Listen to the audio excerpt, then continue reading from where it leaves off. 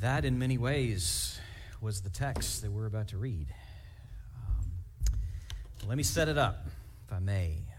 Some of you may be familiar with the children's story, Sylvester and the Magic Pebble. I remember reading that umpteenth number of times to my kids as they were growing up. In case you're not familiar with it, I didn't grow up reading it, so maybe some of you, this is new to you, this story. Sylvester and the Magic Pebble. Here's the gist. So there's this little donkey named Sylvester who lives in the town of Oatsdale.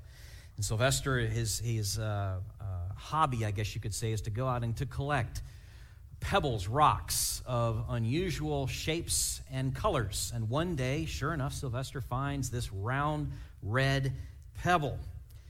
And playing around with it over time, he discovers that this is a magic pebble. It grants wishes. And as he's messing around with this thing one day, a lion comes upon the scene, startles him. Sylvester, kind of in a knee-jerk reaction, wishes himself, at a sense of self-protection, wishes himself to become a rock. Which is fine, understandable in the moment, because the lion's certainly not going to mess with a donkey-sized rock. However, now Sylvester is in a plight. Because in order to make the stone work, you have to be touching it and to speak. The stone has rolled off of Sylvester, and he cannot speak.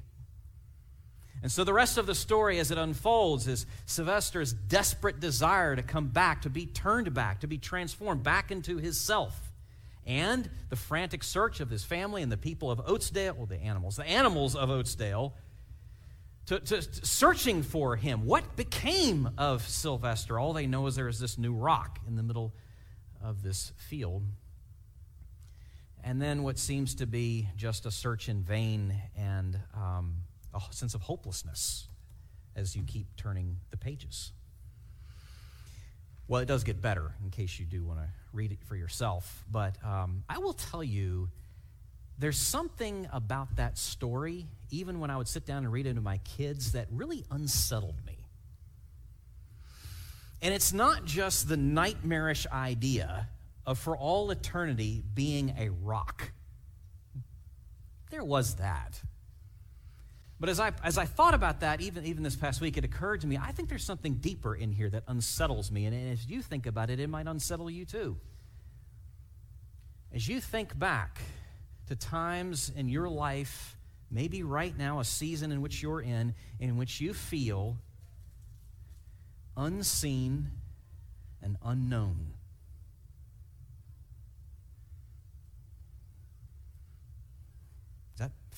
Does that resonate? Times in which you felt unseen and unknown, there but invisible. You may know, in fact, that no few studies recently have been done of our culture. And it's been well documented that we are suffering from an epidemic of loneliness. And by the way, that was before COVID. That was before the issues of isolation caused by COVID. Our culture was already suffering from an epidemic of isolation and loneliness. Does the Lord have anything to say to us? Absolutely. Absolutely. Psalm 139. Psalm 139. If you have a Bible, I'd invite you to turn there with me, or you can just follow along there on the screen as well.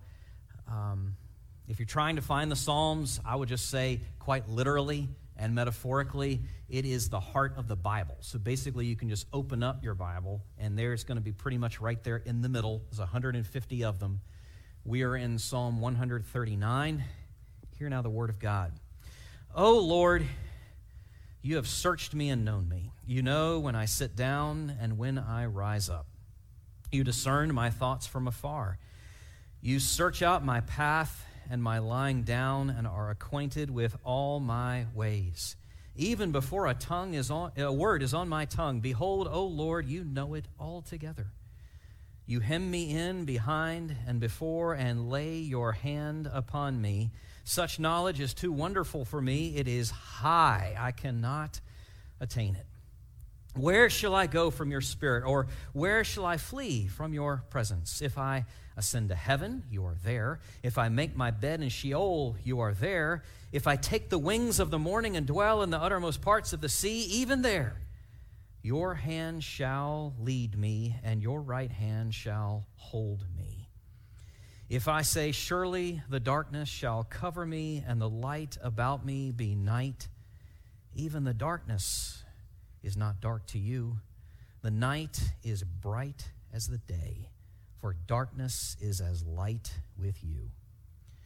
For you formed my inward parts. You knitted me together in my mother's womb. I praise you, for I am fearfully and wonderfully made. Wonderful are your works. My soul knows it very well. My frame was not hidden from you when I was being made in secret, intricately woven in the depths of the earth. Your eyes saw my unformed substance. In your book were written, every one of them, the days that were formed for me, when as yet there were none of them. How precious to me are your thoughts, O God. How vast is the sum of them. If I would count them, they are more than the sand. I awake and I am still with you. Oh, that you would slay the wicked, O God. O men of blood, depart from me. They speak against you with malicious intent. Your enemies take your name in vain. Do I not hate those who hate you, O Lord? And do I not loathe those who rise up against you? I hate them with complete hatred. I count them my enemies. Search me, O God, and know my heart. Try me and know my thoughts, and see if there be any grievous way in me, and lead me in the way everlasting. Let's pray together. Lord, thank you for this psalm. Thank you for its beauty and imagery, but more than even that, we thank you for the reality that David is speaking of here. Thank you for gripping his heart as you did in that moment, in that season of his life as he was writing this down. Thank you, O Holy Spirit, for your wondrous work of inspiration, such that what David is writing here is nothing more and nothing less than what was intended. Thank you for bringing us here for these few minutes that we have to contemplate these things. We ask that you would be speaking, that you would be moving in very deep places of our own hearts where we need the assurance and reassurance, perhaps maybe even some of us for the very first time here today, hearing such things, contemplating such things as are being spoken of here in this psalm. We need this more than we know, and we pray this, asking this, knowing that you hear and are delighted, ready to answer such prayers. We pray in the matchless name of our risen, ruling, returning Savior, Jesus. Amen. The Martian is a great movie, even better book if you haven't read it. It's the story of the American astronaut, fictional story of the American astronaut Mark Watney in the year 2035, who is marooned on the surface of Mars because of an accident and just things that went haywire in the course of a storm there on the surface. He is left by his crew as they are taking off, thinking that he is dead. They head back to Earth. Watney, as he then wakes up and realizes what has happened, realizes that he needs to then take an approach, if he's going to have any hope of surviving, of working the problem. That is, taking each obstacle to his survival in turn and just working the problem. So the first thing he does, as you can imagine, would be to tend to his wounds caused by the accident. Then he begins to think in terms of, food supply. What do I need to do there? And so he plants these potatoes there in this greenhouse sort of thing there as part of the base. Then he realizes that, I'm going to need to establish communication with NASA. They have no idea that I'm alive, and I can't receive a signal, I can't transmit a signal.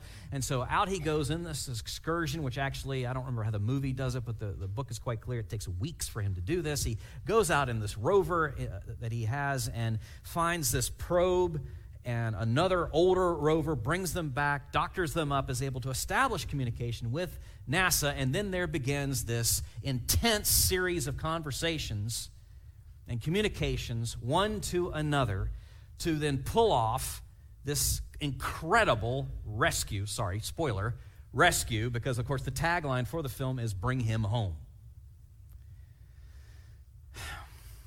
It's an extraordinary story. It really is. There's an intense, desperate desire on behalf of both sides, Mission Control and this marooned astronaut, this desperate desire, each wanting to let the other know that they are there. That they are there. There's something of that, like that, in this psalm, but it's going one way in this case. Of one side desperately desiring that the other side would know that they are there. That they are there. The theme clearly, when you start going back and rereading through the psalm, is know. To know is clearly the theme, because of the repetition. Look with me if you've got a Bible there in front of you, you can see it, verses 1 and 2. "O Lord, you have searched me and known me. You know when I sit down and when I rise up. You discern my thoughts from afar." Skipping down to verse 4. "Even before a word is on my tongue, behold, O Lord, you know it altogether." Verse 6. "Such knowledge," there you see it, "is too wonderful for me. It is high. I cannot attain it." Verse 23. "Search me, O God, and know my heart. Try me and know my thoughts." By the way, you can see there just verse 1 in the verses 23, 24. It's the bookends of the whole psalm, this theme of God knowing. And then you see something of a reciprocation with this in verse 14.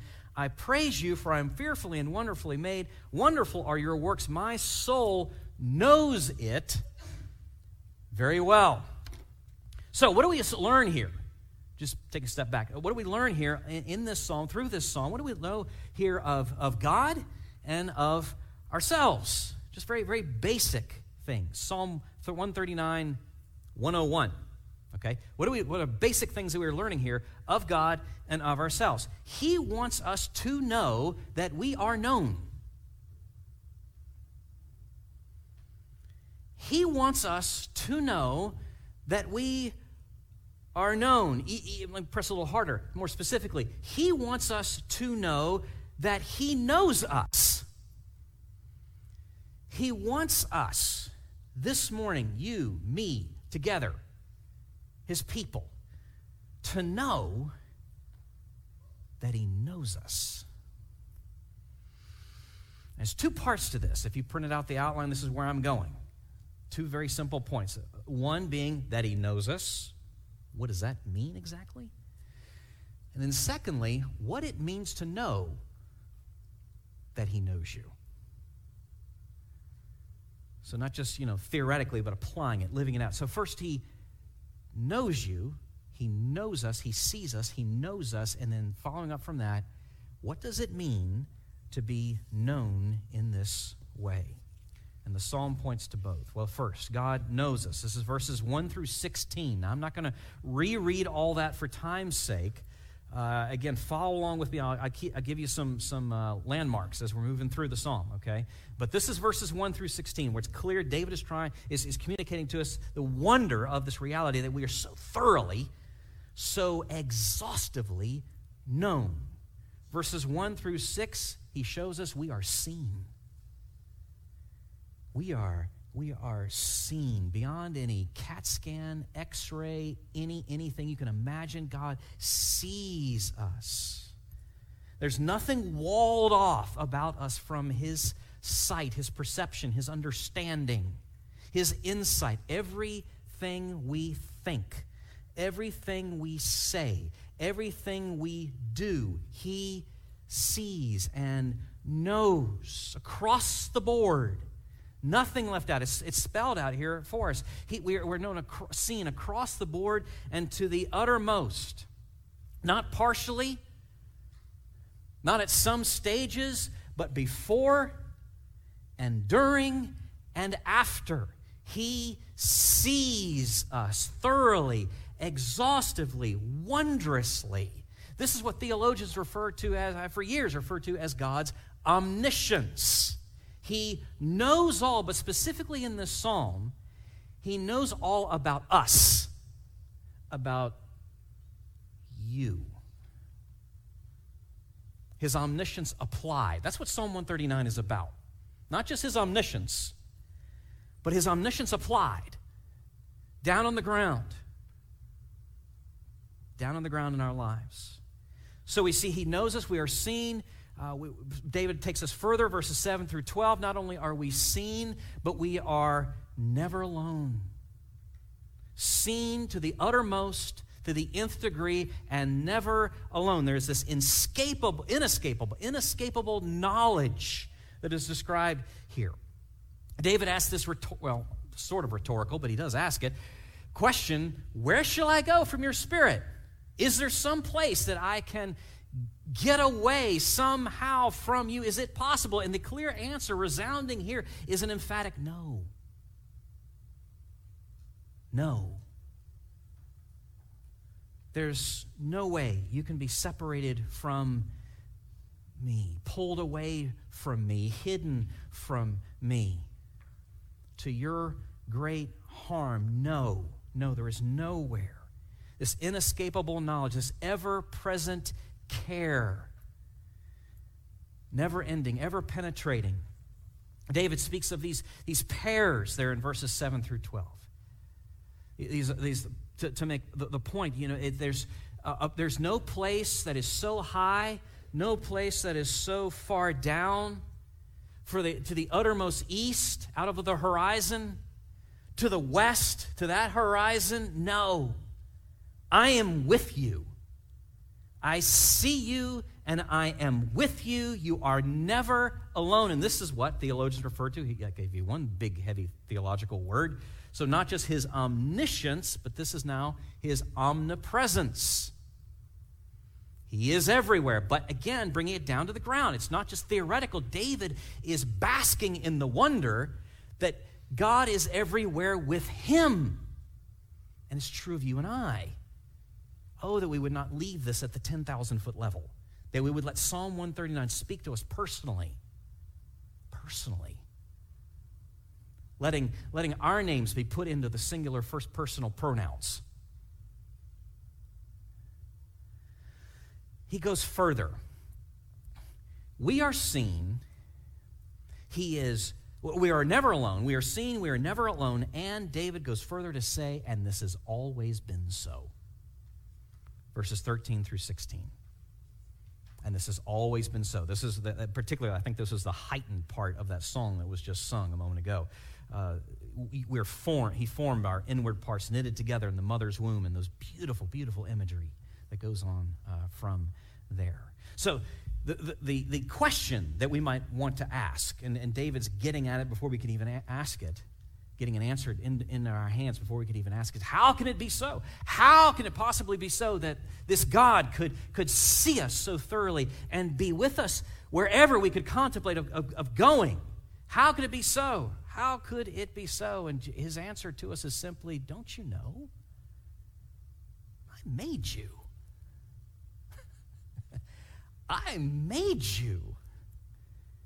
That answer, that beautiful, striking answer stands in utter contrast to the materialistic myths of our day that say it would be time and chance that you just popped into the world. No. David here is describing this incredible creative skill. And by the way, I'd be remiss if I didn't point out here that in these verses, in particular verses 13 through 16, you see a powerful statement here for the value of human life there in the womb from the moment of conception. It's right there in these verses. The Lord's creative skill could not be more plain. His care, each part of you, with eternal intentionality, Each part of every one of us. Now think of how exhaustive that is. Every part, psychologically, emotionally, physically, every part of you, intentionally, eternally crafted, made, designed as you are. And as though that's not enough, he says your whole path, the book, every page, every word, every punctuation mark, not just your beginning, not just your formation, but everywhere you're going, before you even started going, I wrote it.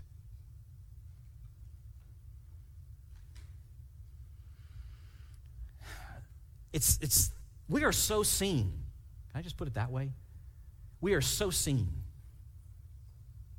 and so known, so thoroughly, so exhaustively. And I want to come back to this. Psalm 139, do not mistake this for a theological treatise. Yes, it speaks to the omniscience and omnipresence of God, but not in theory. It's applied, it's personal, it's embraced. David is breathing it in and breathing it out, and it is filling his heart with wonder. This intimate, eternal knowledge is landing on him. Now here's the question before we move to point 2. How does this infinite, eternal knowledge land on you? There are two very basic ways and very different ways to respond to this. One would be to feel exposed, to feel threatened, perhaps even angered, because you know what he can see. And you don't want anybody knowing that stuff.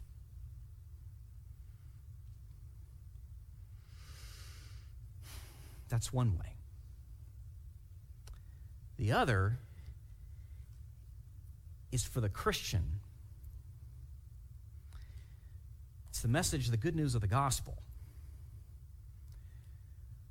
The person, the man or woman, boy or girl, of any age, any time, any place, who knows that we are covered in the righteousness of the Son and showered with the delight of the Father, such that this knowledge, this eternal, intimate knowledge of us, in no way strikes us as being threatening, but rather, knowing who knows us and his love for us, it's the best news we could hear. The absolute best news that we could possibly hear, knowing that we are so known, so seen, and so known. Friends, how does this intimate, eternal knowledge of God land on you this morning? That takes us to the second point. Not just the reality that God knows us, but now thinking through the implications of this. What does it look like to know this? What is it like to know that we are known? David takes us there. He speaks of this. What does it look like to be gripped by this? A life shaped. And what does it look like to breathe out these things that we are breathing in?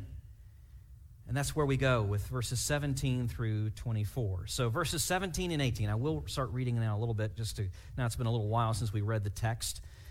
David is utterly overwhelmed. Verses 17 through 18, how precious to me are your thoughts, O God. How vast is the sum of them. If I would count them, they are more than the sand. I awake, and I am still with you. David is saying, God's thoughts of him are such a delight to him.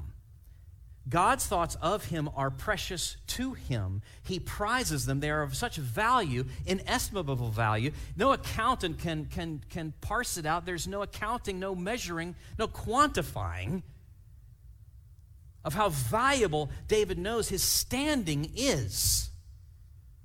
He can't get over it. He has no words for it. He's utterly overwhelmed, utterly overwhelmed. He moves from there to not just that, but a wholehearted devotion. Verses 19 to 22, "Oh, that you would slay the wicked, O God. O men of blood, depart from me. They speak against you with malicious intent. Your enemies take your name in vain. Do I not hate those who hate you, O Lord? And do I not loathe those who rise up against you? I hate them with complete hatred. I count them my enemies." Now, it's very easy to misunderstand this, but we need to understand this in the right way. David is seeing and he's facing full on the reality of a fallen, broken world. The blasphemy and the treachery, the hatred of the living God and man's hatred of his fellow man. And it grieves his heart. David recognizes that this is not the way things are supposed to be. And out of loyalty to this God, who knows him so well, one whose heart has been captured by this one whose heart is reaching out to him, he distances himself from those that he would describe as his enemies. He speaks here of hatred and the enemies, and not in the sense of, and I think in our 21st century supposedly sophisticated Western ways of thinking, David is not expressing here personal vengeance. He is not keeping score and taking down names and going to go out and for a vendetta's sake. That's not what's going on here at all. But rather, David's longing is for the elimination of evil in the world around him. He is grieved. Let me put it this way. David's heart is grieved by what grieves his God's heart. David stands opposed to that which stands opposed to his God's good and holy purposes. That's what we see going on here. I was speaking about this with some friends just yesterday. There are times that it is good and right for the Christian to be angry. Did you know God did not call you to be nice? Indeed, let me just go push a little further. There are times, this is always the case. It is wrong to be okay with that which is wrong.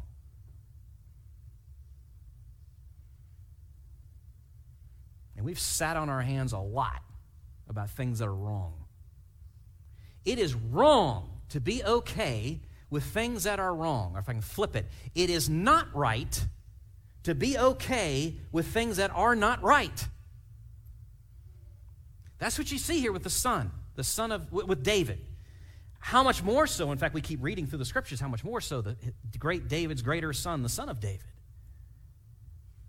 who is going to come and make it all right, make it all new, such as his devotion to his father's holy purposes. Well, you keep reading, and as a consequence of this, David being utterly overwhelmed and this wholehearted devotion, we hear this humble, beautiful longing in verses 23 and 24. The very end, this is the second half of the bookends. "Search me, O God, and know my heart. Try me and know my thoughts, and see if there be any grievous way in me, and lead me in the way everlasting." David is not just looking around at the brokenness and the evil out there. Knowing who knows him, he's then free to look inside. Not just look outside at the evil around him, but look inside at the evil within him. Reflecting on the fact that those very sins that grieve him and stand, those things, those trends, those behavior patterns, those life patterns, those heart patterns that stand opposed to his God's purposes, the seed of all of that is in the soil of his own soul. And so he prays. He prays to this one who knows him so well. "Oh, Lord, help me. Help me, show me, have mercy upon me. for I know that you know me. I know that you know me. See, this is what, friends, this is what it looks like to know that we are known. Do we think this way? Are our desires patterned in this way? Are our prayers, do they look anything like this? Are you and I overwhelmed by this knowledge and such, then praying with this wholehearted devotion and this humble longing? If we're not, there's a very simple answer. If we're not praying like verses 17 through 24, then we need to go back to verses 1 through 16. You see, the one is an overflow of the other. The second part of the psalm is the application, the implication, the natural extension, or the explosion of a heart that's been gripped by the first part. Do you know that he knows you? Do you know that he knows you? Let's pray together. Lord, thank you for this psalm, and thank you for speaking these words. Thank you for loving us so.